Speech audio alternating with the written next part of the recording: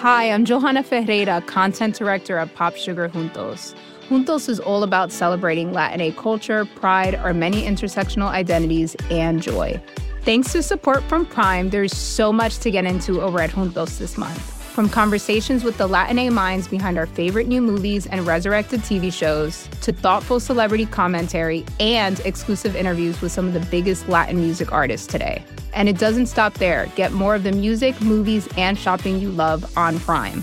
Whatever you're into, it's on Prime. Visit Amazon.com/Prime to get more of whatever you're into, from streaming to shopping. And get all of our latest coverage at popsugar.com/juntos. Con amor, Johanna. From pesos to pounds, euros to yen, Wise can help you manage your money in different currencies. With Wise, you can send money to your cousin in Australia with ease, travel internationally without having to brave an airport currency exchange desk, and take away the guesswork that goes along with converting currencies. Wise lets you send and spend money worldwide at the real-time mid-market exchange rate, all without any hidden fees. Join 16 million customers already using Wise worldwide. To learn more about how a Wise account could work for you, download the app or visit wise.com. That's Wise, WISE.com. Wise.com. One of the most confusing features of American politics over the last decade or so has been the shifting ideological landscape. Donald Trump was a disaster in almost every sense. But one potentially useful thing he did was shatter the stale consensus in Washington. He also exposed the Republican Party in a way no one else could. For decades, the party was an incoherent mix of laissez-faire economics and religious traditionalism. Trump blew all that up. The Democrats, for their part, have spent most of their time battling Trump, which was both necessary, but also kind of depressing because of all the opportunity costs. But here we are. And one of the big questions moving forward is, what will American politics look like on the other side of this era? Even if Trump wins in 2024, and I sure as hell won't make any predictions about that, what it means to be a liberal or conservative moving forward will not be the same as it was 10 or 20 or 30 years ago. And that makes me wonder if in all this disruption and chaos, there might be potential for a new coalition in American politics. One that actually addresses the roots of so many of our problems. I'm Sean Ailing, and this is The Gray Area.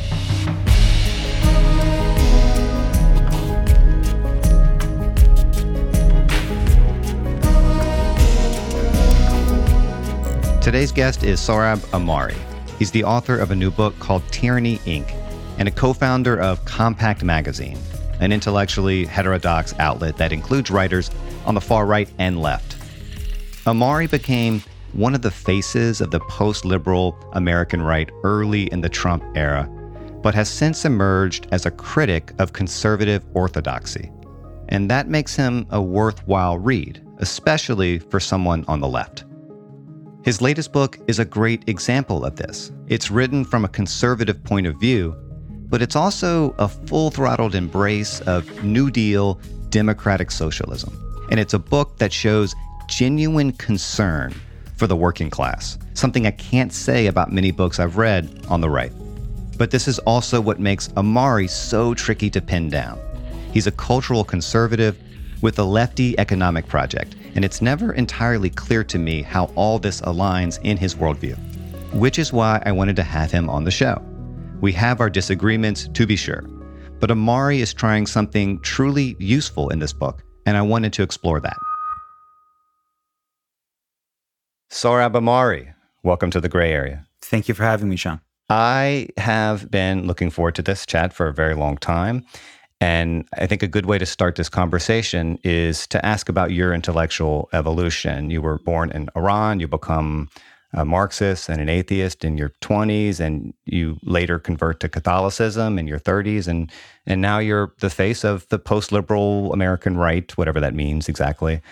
It's hard for me to find a through line in there, though I suspect I could if I really looked. But instead, I'll just ask how you explain that evolution to people when they do ask, because I'm sure they ask. Yeah, they certainly do ask that. I think my less charitable critics will just say that Sarabamari just can't settle on a worldview, and he's been this, that, etc. To me, first of all, it's not that exotic of an ideological story. Yes, I was born in the Middle East, in the Ayatollah's Iran, where I became an atheist at age 13, 14, in part because, I came from an educated, urban, upper middle class milieu. And there it was just sort of expected that that religion was something for sort of silly provincial people. You aspired to be an intellectual, whatever that meant, which I didn't quite understand as a teenager. It meant that you were an atheist, and also it meant that you were just broadly of the left. And when I say of the left, I don't mean a liberal, I mean of the kind of various stripes of socialism or Marxism. So when I came to the United States, I had those attitudes. As it happens, I landed in northern Utah, which was where our relatives who had obtained us visas through the family preference program, aka chain migration, that's where they had settled. So I suddenly found myself in a heavily Mormon state where alcohol and beer was capped at 3%, and Mormon seminaries were somehow located right next door to the high school. So I rebelled pretty strongly against that, just sort of as I had against the mullahs of Iran. And like many teenagers, 16, 17-year-olds, I read Nietzsche's Thus Spoke Zarathustra, and it spoke pretty powerfully to me of what it means to not be a created creature. That means you can utterly emancipate yourself from all natural or traditional limits and create your own world. What did that mean in the 20th century, or the late 20th century in my case? Well, it meant you could reconfigure the economy completely to be one without any alienation, one without any exploitation, and hence why I became a Marxist. And that's all pretty, in some ways, despite the Iranian backdrop to it, it's a pretty typical, or in some ways mundane story. And likewise, my ultimate decision to choose to be received into the Catholic Church, or to be called to be received into the Catholic Church, is not that exotic. There's lots of atheists and Marxists of various stripes who later in life embraced Catholicism. For me, the through line, first of all, I have a very universalist cast of mind. So what speaks to me in Marxism is the idea that, the world is largely legible, that there's a kind of total way of understanding the universe. And more than that, there's a kind of romance in that kind of youthful Marxism of history itself setting right every wrong, and history having an ultimate telos or direction. It's the most kind of Hegelian type of Marxism that appealed to me in those early years. And likewise, Catholicism obviously is a total account of the world, of human beings, of what makes us feel so broken and how we can maybe overcome that brokenness. It's an aspiration for a universal account of the world, and of especially of morality and social order. Maybe the through line there is that you are a seeker, like someone who looks for and needs a higher, fixed, ultimate truth. And maybe that's what connects all of those different systems or worldviews, which is interesting to me because I sort of have the opposite instinct, where I'm not sure the world is nearly as legible as we would like it to be, or as we would prefer it to be. And I sort of lean into the uncertainty in that way. And at least in my worldview, I have found, as comforting as certainty can be, lots and lots of ill has come to the world through people who were convinced that they were absolutely right. Certainly, one of the reasons I no longer am an old-fashioned, orthodox Marxist is because of my revulsion. I mean, at some point you stop reading sort of hagiographies of Trotsky and reading actually about how, the Russian Revolution turned out in its aftermath. And, if you're intellectually honest, you sort of recoil from that. I would argue that just because some universalisms are horrifically violent inherently, right, because of the sort of zeal that they give their supporters, doesn't mean that all of them are like that. So in the case of Catholicism, is supposed to be all sorts of backstops and limits against that. The idea that human beings are fallen is supposed to give us a certain humility about how much we can act in the world. The idea of natural laws, which is complicated and we don't need to unpack it here, but it sets up all sorts of limits to trying to reconfigure society in a total way. That doesn't mean that Catholics in history over 2 millennia of this kind of institutional church haven't tried to do that and haven't made mistakes. But so just to say that not all universalisms are equally awful, but that we're becoming overly philosophical, perhaps. Yeah, but our audience happily comes along with us. Let's pivot a little bit more to sort of the subjects of this book and what fascinated me about it. I'm sure you have a vague sense of my own politics. I would very loosely define myself as a supporter of democratic socialism. And I found myself agreeing with you a ton in this book, much more than not. And that was surprising to me. Help me make sense of that. Why in the world was I feeling all this solidarity with you while reading this book? It feels very Twilight Zone-y for me. You're right. Well, hopefully it's not too discomforting. No, not at all. Not at all. Okay, good. Well, I think the reason for that is because although I wouldn't describe myself as a democratic socialist, I would describe myself and have been described this way as a New Dealer, specifically a pro-life New Dealer, which isn't such a paradoxical or oxymoronic label because of the actual New Dealers, many of them were pro-life because that was just the norm in the 1930s. So I have been trying to grapple with the American tradition, specifically with the problem of economic coercion in American life. And so the book, I mean, just to unpack the title, is Tyranny, Inc., is about the way our supposedly non-coercive society is in fact suffused with coercion, with people being forced to do things in unjust ways. So there are many examples of this in the book, and it's largely a reported book, but one easy one is, I actually bring out I report on this employment agreement for a very large company in the United States, which as part of becoming an employee, in order to earn a paycheck, you agree to relinquish your voice, your singing voice, your persona, everything about you. For commercial purposes, the employment agreement goes on, which that your employer can then license in perpetuity, if it wants to any licensee, and you have no recourse to sue either your employer or the subsequent licensee for any abuse of your voice that might be taking place for commercial purposes.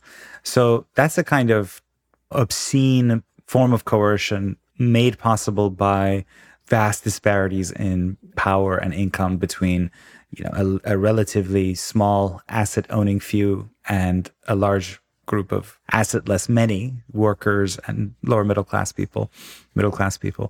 And it's been a problem in American, it's a kind of continuous thread in American history, and it has long belied our highest ideals. And there's always been a counter tradition to that and efforts to reform that, I would argue, beginning with the Jacksonian era, but that they find their fullest flowering in the New Deal. This idea that we recognize that markets may be good, but that they can also, unhindered markets can generate these unjust inequalities that make a mockery of democracy. They make a mockery of just the politics as such, as the pursuit of the common good. And so we should try to ameliorate that and sort of raise up the countervailing power of the people who are subjected to this kind of coercion.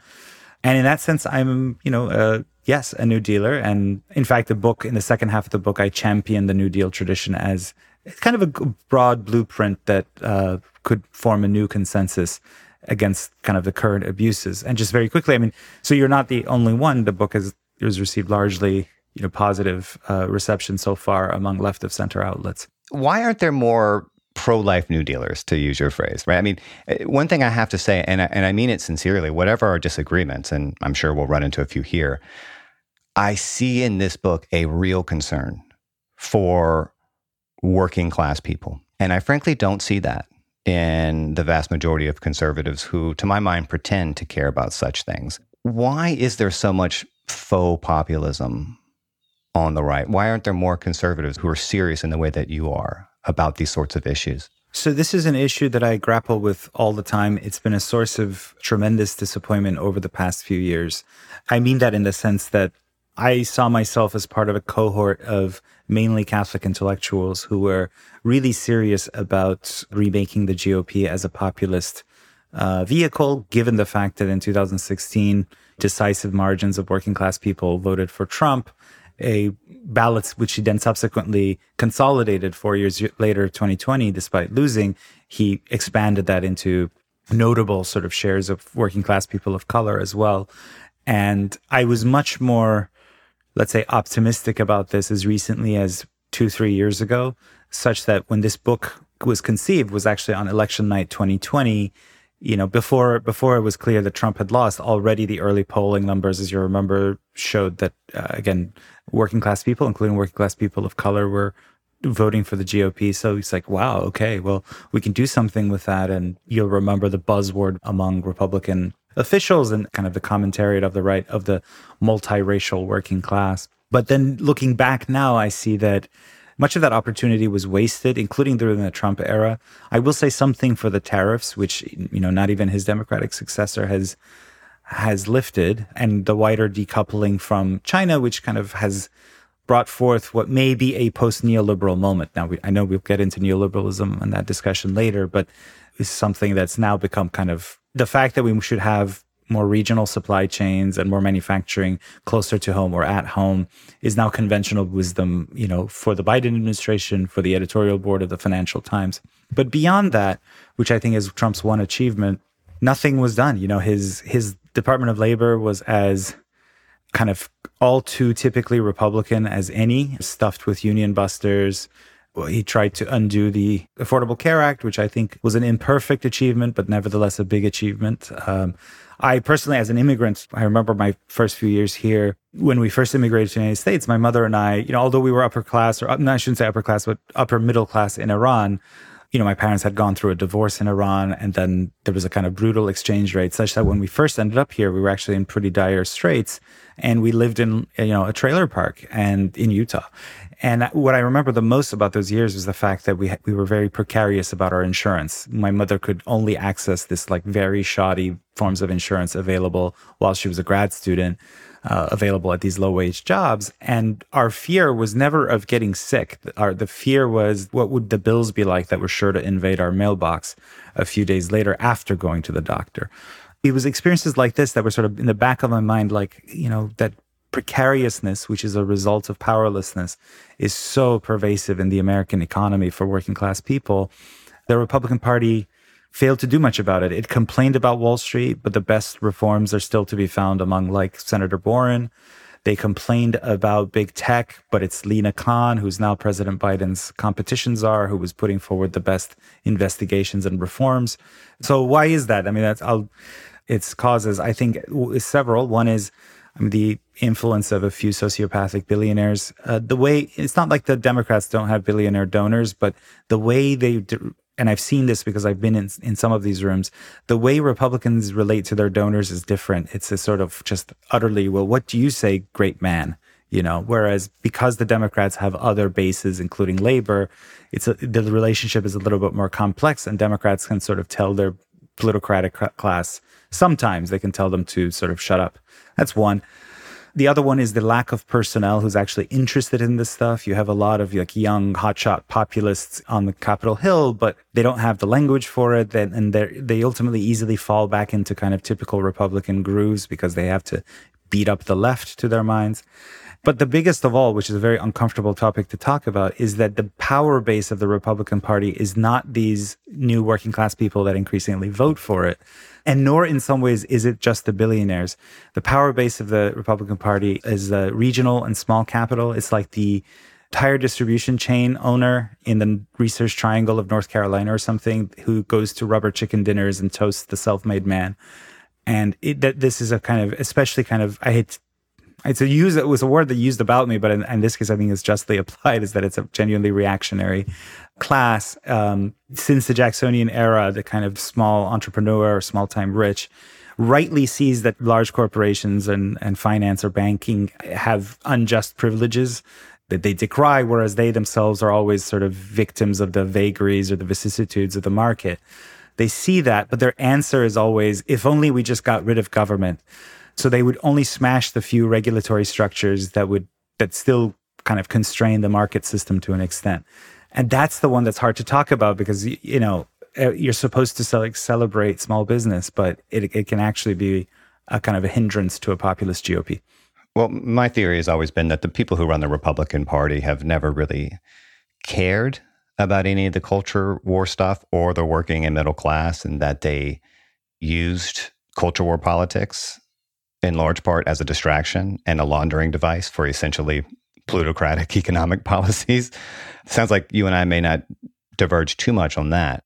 No, it's sort of the what's the matter with Kansas thesis. I would say, look, in some cases, the cultural issues can cut in favor of the Republican position. So in this one, we may disagree. I only mention it in a footnote in Tyranny Inc., but like for a very long time, the labor movement in this country was opposed to loose restrictions on immigration, in part because it recognized if you have a vast reserve army of labor that's always willing to work for less and is vulnerable in various ways, that undercuts wages. So it's not always neatly what's the matter with Kansas thesis, the Tom Frank thesis, as you say, but it very often is, right? So like corporations have too much power, but in the Republican frame, that becomes just about wokeness, so-called wokeness, like in the workplace, right? So it doesn't follow that next step is, hey, what if we empower workers so that they can resist ideological pressure from employers, whatever the ideology may be, whether it's the leftist or a right-wing ideology.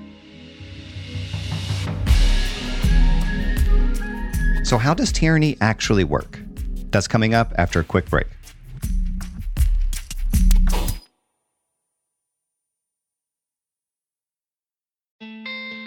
Support for The Gray Area comes from Shopify.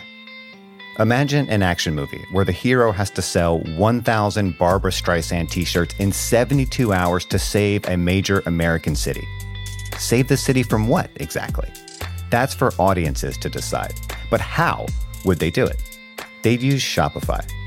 Shopify is the global commerce platform flexible enough to help your business sell at every stage of growth, whether you're the main character in a tentpole action movie or the real-life CEO of a multinational company. No matter what you're making, Shopify can help you sell it. From their all-in-one e-commerce platform to their in-person point-of-sale system, Shopify offers the flexibility to support your operation. They also offer something called Shopify Magic, an AI-powered helper created to help you stress less and sell more. Try it for yourself. You can sign up for a $1 per month trial period at shopify.com/Vox. You can go to shopify.com/Vox now to grow your business, no matter what stage you're in. Shopify.com/Vox. Wise is the app that makes using different currencies easy. Need to send dollars to your cousin in Bali fast? Getting paid in another currency and don't want to lose out because of inflated exchange rates? Want travel money without having to slog through the currency exchange kiosk? Then Wise might just be your answer. From pesos to pounds, euros to yen, Wise takes the guesswork out of converting currencies. You can send and spend money worldwide at the real-time mid-market exchange rate with no markups and no hidden fees. In 2023, people sent over $100 billion worldwide with Wise. What's more, over half of those transfers got to their destination in less time than it takes to listen to this ad. Whether you're traveling, sending money abroad, or doing business, let Wise help you manage your money in different currencies with ease. Join 16 million customers already using Wise worldwide. To learn more about how a Wise account could work for you, download the app or visit wise.com. That's Wise, WISE.com. Wise.com.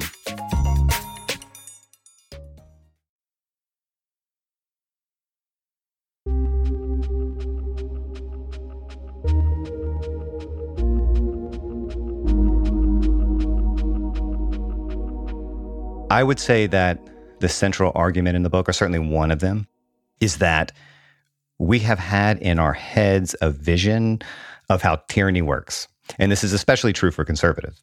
And that vision, put simply, is that tyranny comes from the state. Tell me why that's wrong or misleading or, very importantly, incomplete.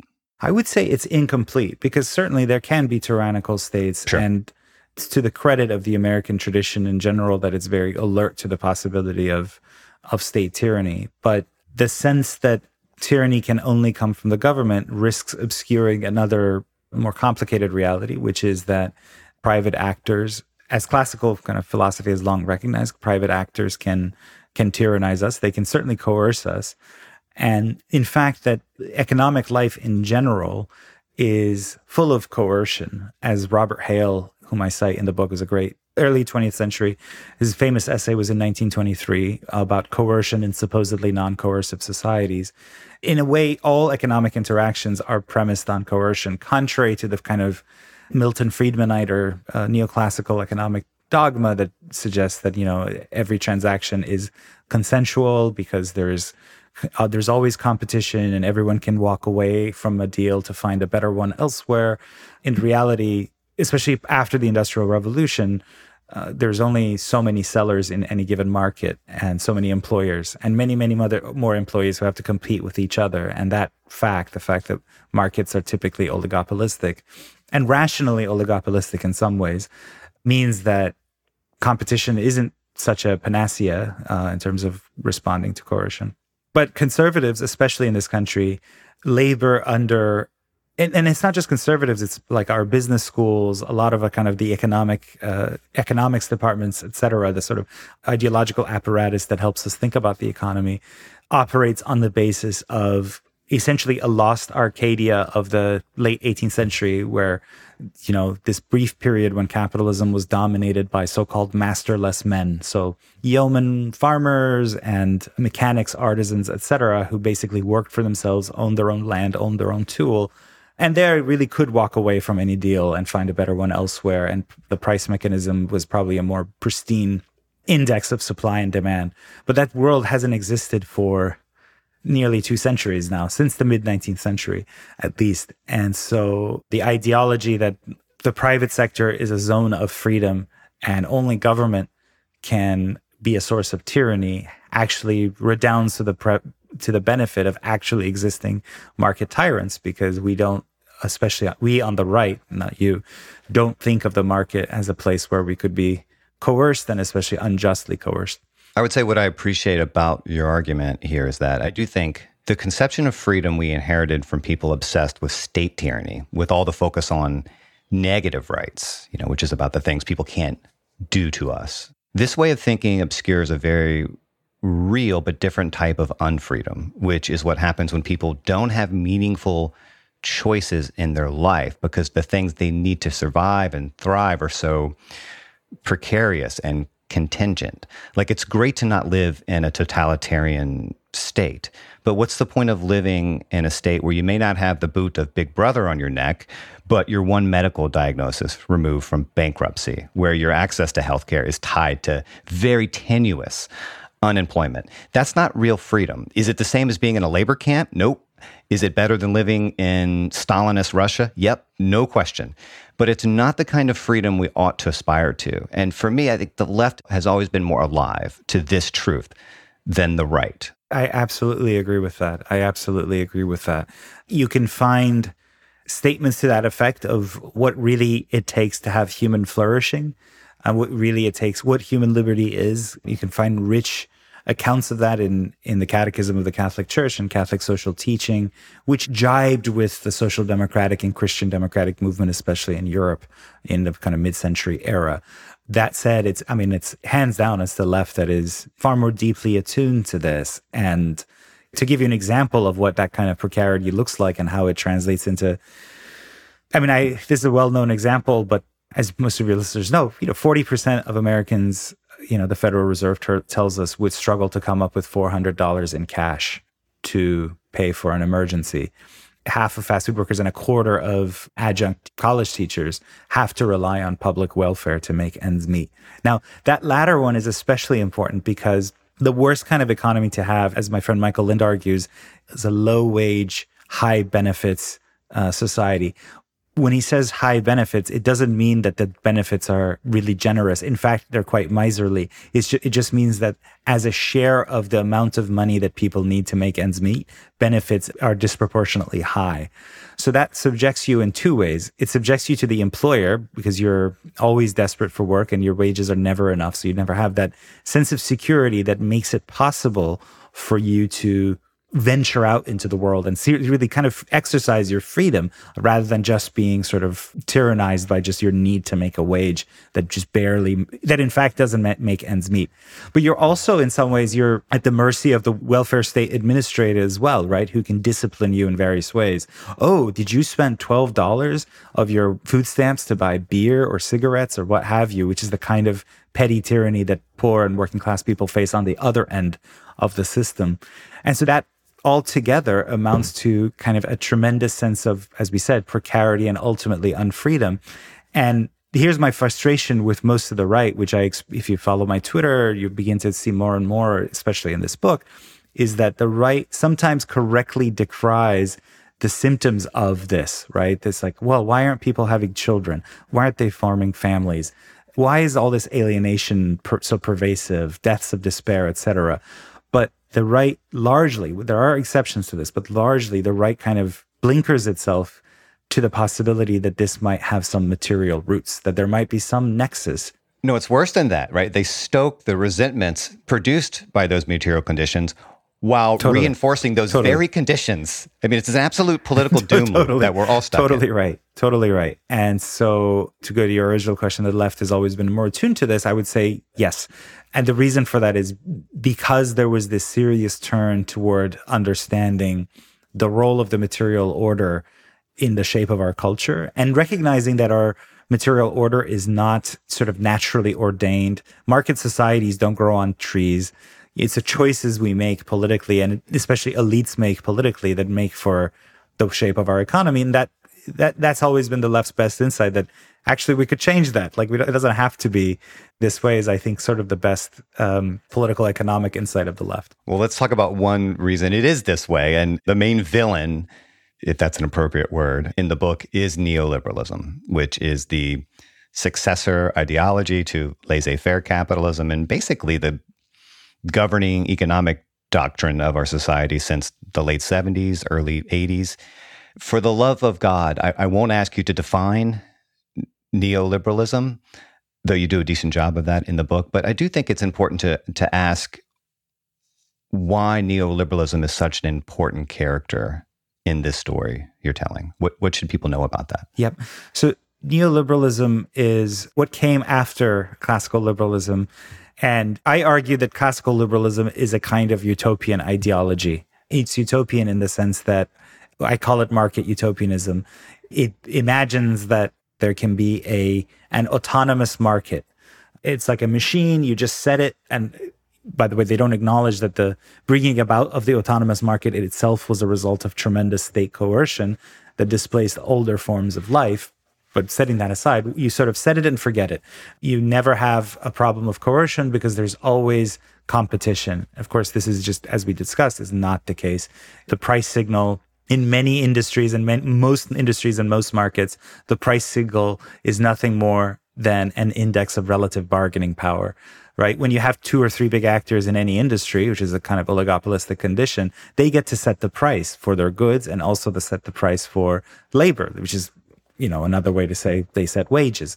There's no sort of mysterious process that creates a wage that is just perfectly indexed to the workers, marginal productivity, as classical economic theory insists. That's just nonsense. But that's just classical liberal theory. Except for antitrust, basically leave the market alone.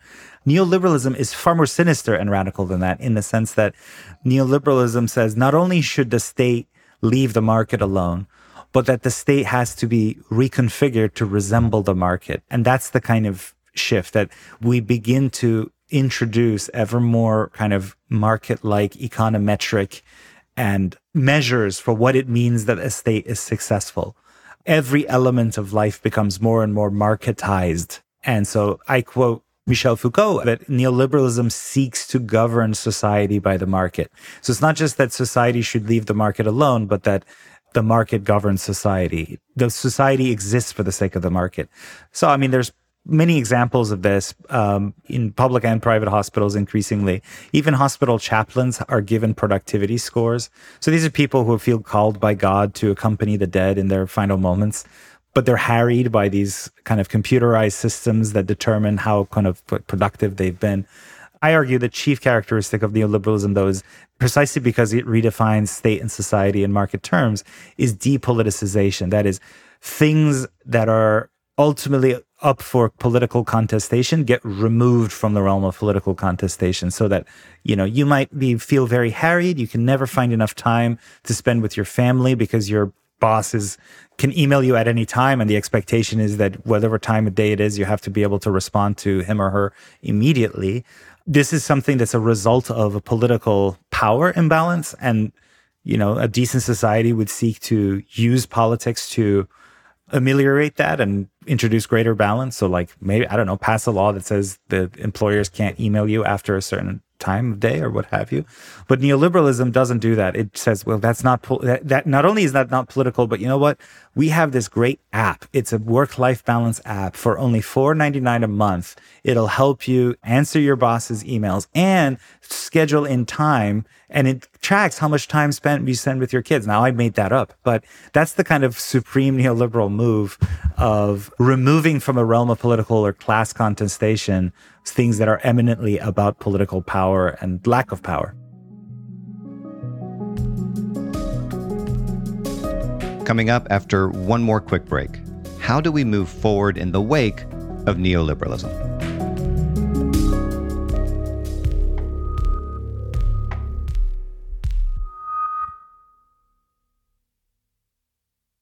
Support for this podcast comes from Constant Contact. If you're a business owner, you already know that it's really, really hard to cut through the noise of everyday life. If you want to connect with your customers, you need to break through the noise. You need Constant Contact. Constant Contact is a marketing platform that makes it easy to reach new audiences, grow your customer list, and connect over email, text, social media, and more. Whether you're a marketing guru or just learning the ropes, Constant Contact offers writing assistance tools and automation features that make it simple to say the right thing at the right time. So get going and start growing your business today with a free trial at ConstantContact.com. Just go to ConstantContact.com right now. Constant Contact, helping the small stand tall. ConstantContact.com. This podcast is supported by Choiceology, an original podcast from Charles Schwab. Choiceology is a show all about the psychology and economics behind our decisions. Each episode shares the latest research on behavioral science and dives into questions like, can we learn to make smarter decisions? And what is the power of negative thinking? The show is hosted by Katie Milkman. She's an award-winning behavioral scientist, professor at the Wharton School, and author of the best-selling book, How to Change. In each episode, Katie talks to authors, athletes, Nobel laureates, and more about why we make irrational choices and how we can make better ones. Choiceology is out now. Listen and subscribe at schwab.com/podcast or find it wherever you listen.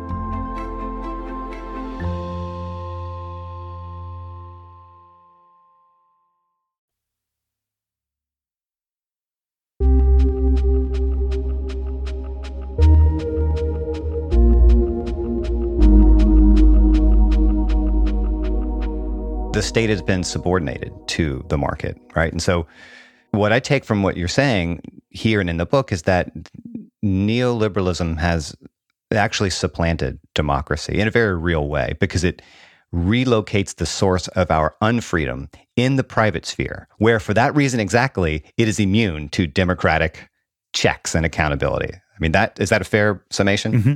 Precisely. So if you're right about that, if the private sphere has inhaled the public sphere, in what sense are we still doing politics in this country? And that may sound strange. What I mean is, if politics is about contesting public power, but the real power in our society is private and beyond the scope of democratic accountability, then what the hell is the point of democratic politics? What are we doing? Well, we certainly have a legislature that appears, his members appear on Fox and MSNBC and sort of yell at each other from a distance. But it's a great TV show. I'll give you that. It's a great TV show. No, I mean, I think that's very disheartening. And it's why it's really important to reassert the primacy of the political. Any politician who comes and says XYZ thing, which we've been told is beyond political contestation, is actually the subject of political contestation, will be rewarded, I think, because people feel this frustration. And I think the populists of left and right, especially in that sort of high point of American, and I could say maybe Western populism, which was 2015-16, Syriza, Sanders, Trump, they all, to one degree or another, emphasizing different issues, said, no. Like, corporate-led globalization is not the natural, rational result of just market forces unfolding. Those are political choices from which we didn't get to have a say. For Trump, it would be for immigration, et cetera. It doesn't mean like they got every issue right. In fact, in many cases, it was all very inchoate and messy, as populist movements tend to be. What I try to tell people who, there's a genre of writers, some of them I consider friends like Yasha Monk or others of whom I don't, they always say, we have to defend democracy. And the way they say it, it's as though it's a matter of just saying that. Like, if you just say enough that democracy is good or, let's preserve our order, it'll convince anyone but people who are kind of comfortable in the current order. But if you have lots of people who only experience this kind of privatized politics in which life just becomes a little bit more miserable and precarious all the time, to tell them like, you got to love democracy, defend democracy, it means nothing. And so, that's a call. I mean, now to be fair to Yasha, he would say, yep. And my answer is we should have greater democratic contestation. And my version of this kind of ideology, liberal ideology, permits greater room for, social democratic reforms. And I respect that. But where it becomes, I think, very cynical on the part of the establishment, the centrist kind of uniparty establishment, is where it's just a matter of just telling people to love democracy more when it's all been hollowed out, as you described. Well, then there's the question of what the hell can we do? What is the way forward here? I mean, something you talk about in the book is the creation and the subsequent destruction of what has traditionally been called countervailing power. Maybe it would help for you to say kind of what that term means and what a restoration of it for workers would look like in the 21st century, because presumably that is exactly the kind of thing that you think we need to do or have to do in order to rebalance the scales. Countervailing power was a term used, popularized, I should say, by an economist who's very hard to ideologically pin down, John Kenneth Galbraith, a mid-century figure, friend of the Kennedys, but not obviously a leftist per se. One of these ideologically elusive kind of slippery figures of the mid-century era, but I think like a genius. And so I rely on his work a great deal. And it's quite simple, is that he argues that in any market where there are kind of oligopolistic formation, where there are just a few producers and sellers and buyers, basically, let's just use those terms, or just a few buyers, which would be the case of a labor market. There are far fewer buyers of labor than there are sellers of labor. That typically the way to bring balance to what would otherwise be a highly coercive relationship is to raise up the countervailing power who are of the people on the other side of the market who are subjected to that. So sometimes this happens organically. For example, large department stores, they mount countervailing power against manufacturers and buy bulk cheaper, and then they pass on the savings to consumers.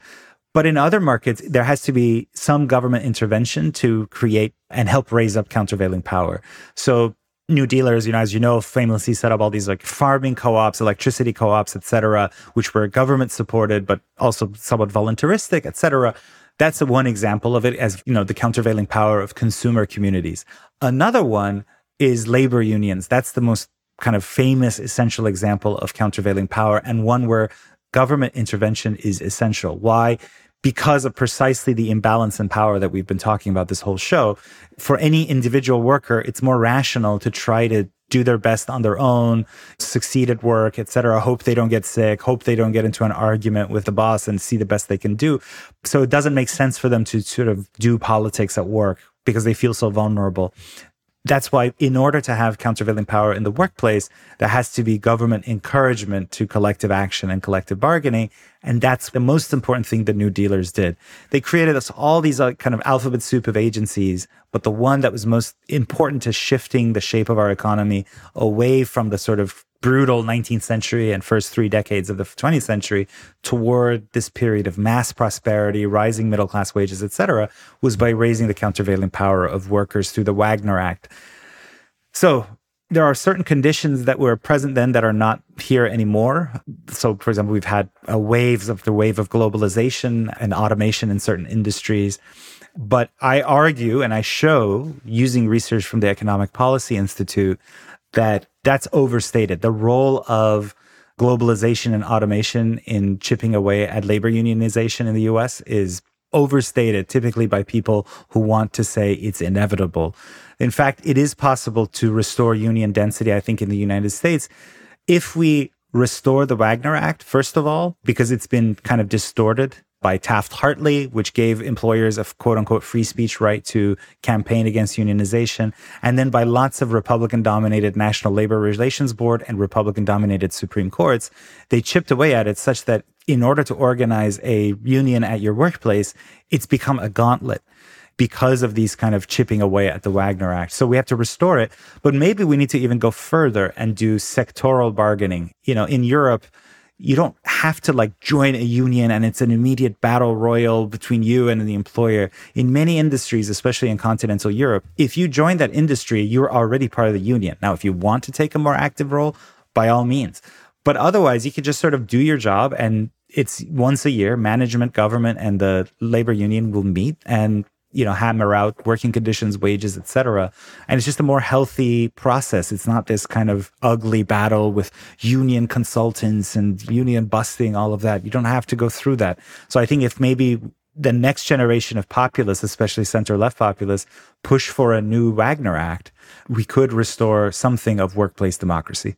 What's interesting to me is I feel like in a lot of ways your book is sort of an olive branch to the left to try to find this sort of common cause, which is one of the reasons I was sympathetic to a lot of what I was reading. And it's something Matthew McManus, who's a political theorist and a former guest on our show, he wrote a sharp review of your book from the left. I know, Matt. Which I thought was very good. And his argument is that you can't separate the left's commitment to economic justice from its desire to undo patriarchal and cultural hierarchies, because all of it springs from this common normative aspiration that's always animated the left, which is the pursuit of liberty and equality for everyone, regardless of their circumstances. And I think his point here is about the limits of the sort of left-right coalition you're after, and whether simply resisting economic power is sufficient without also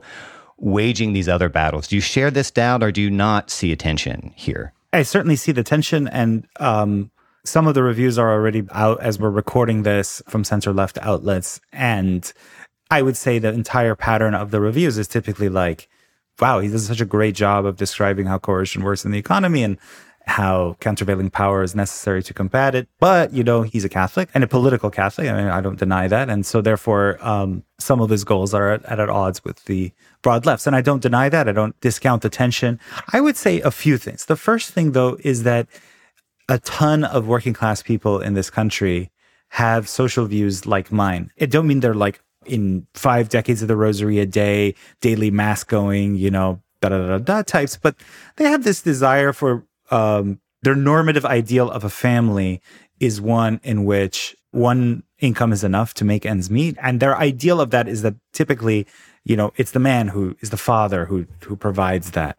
Now, I would argue sort of like the policies that I promote in this book also apply to families, and it would help a, single mom, who's just the sole breadwinner, or whatever other family formation that doesn't fit that normative model would still do well by the sort of proposals in the book.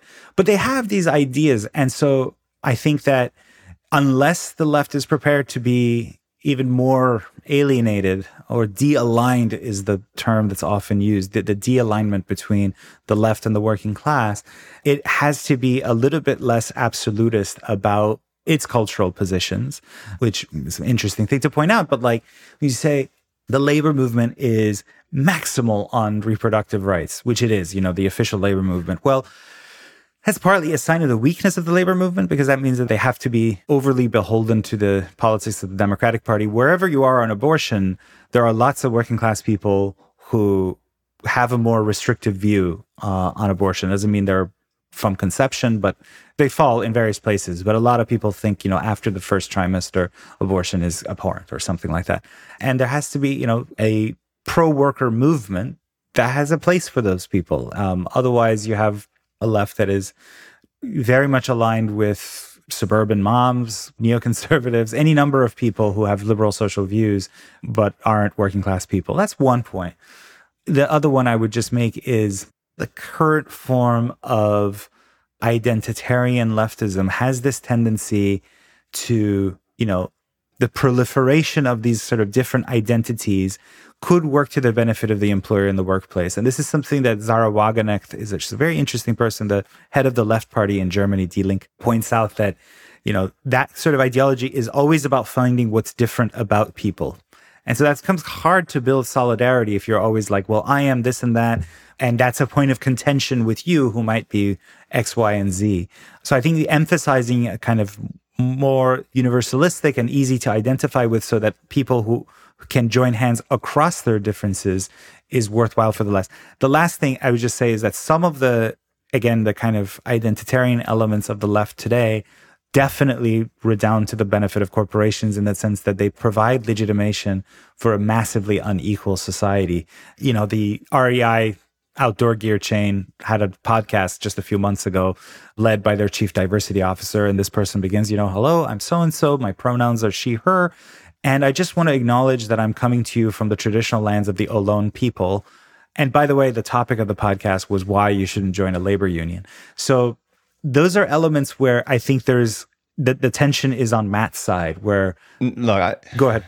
On that particular point, I'm with you. I mean, again, it's similar to the story of a Christian Small, say, right? The black Amazon worker who while Amazon was dumping millions and millions of dollars into their Black Lives Matter advertising campaign, he was actually trying to organize a union and defend their labor rights, and they cast him out for that. They cast him out and called him not smart or articulate in an internal memo. Right. So I'm with you on that. But I will say, in defense of, I think, where Matt is coming from, is the sort of tyranny you're rejecting in the book is real and worth toppling.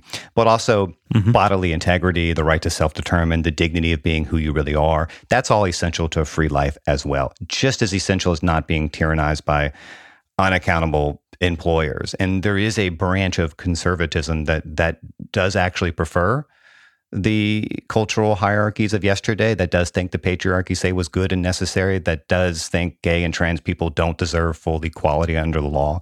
I'm not ascribing all that to you. I'm just saying that it exists. And I suspect the battle over these things will persist regardless of what we do in the economic sphere. You may actually disagree with all that. Yeah. Believe me, I have this conversation on different levels, and I try to convene people of left and right together and try to think, okay, how do we propose a post-neoliberal vision or consensus despite our differences? And there are some ways, and they're not neat, and they won't satisfy you. They don't satisfy me completely because I have my views. In some ways, my revulsion at exploitation in the workplace is inspired from the same place that makes me recoil, for example, at euthanasia, right?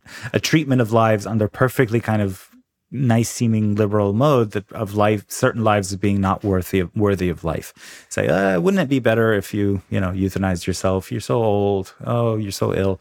So anyway, there's some of my pro-worker commitments come from a place of morality or a set of moral commitments that, frankly, are in tension with those of Matt and probably you, Sean.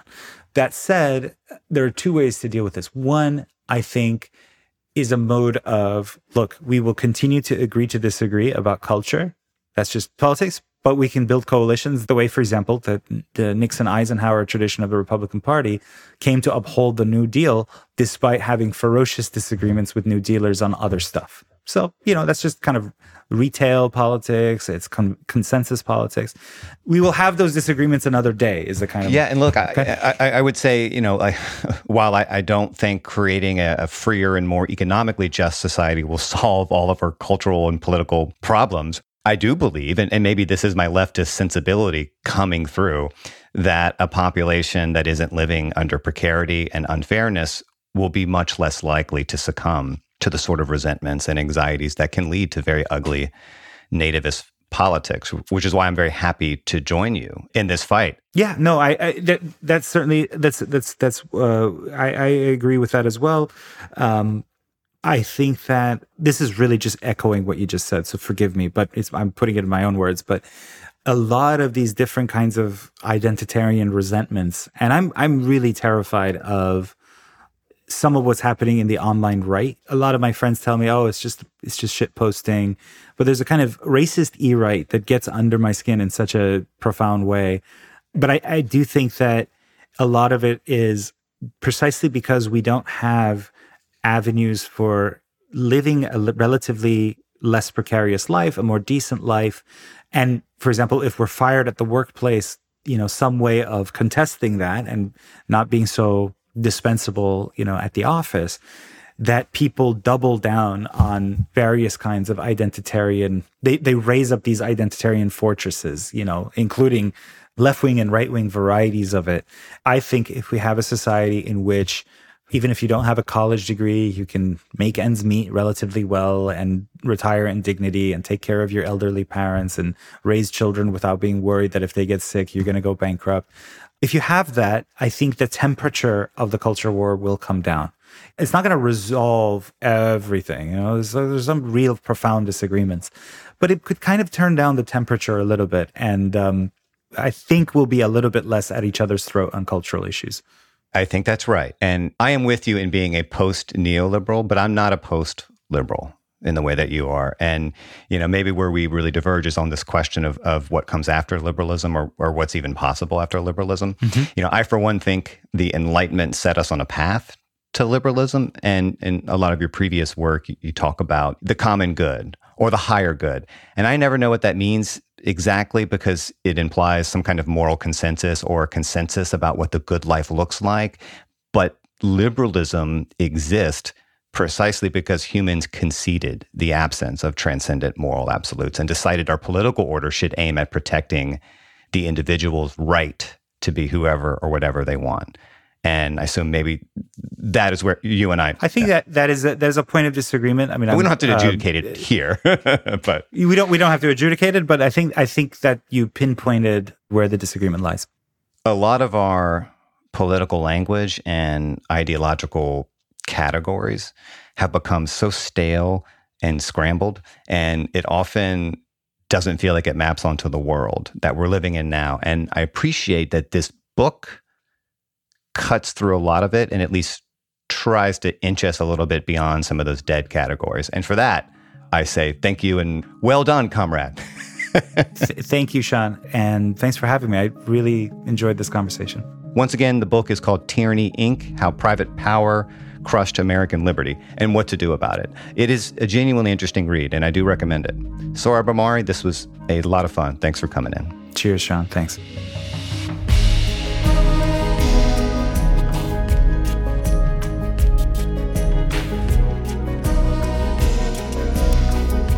Erica Wong engineered this episode.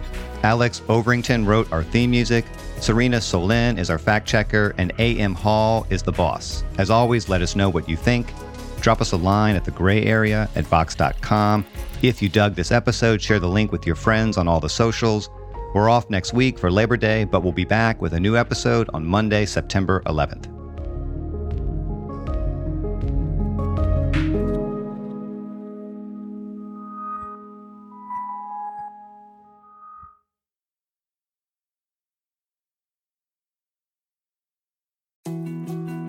More to-dos, less time, and an infinite number of tools to keep track of.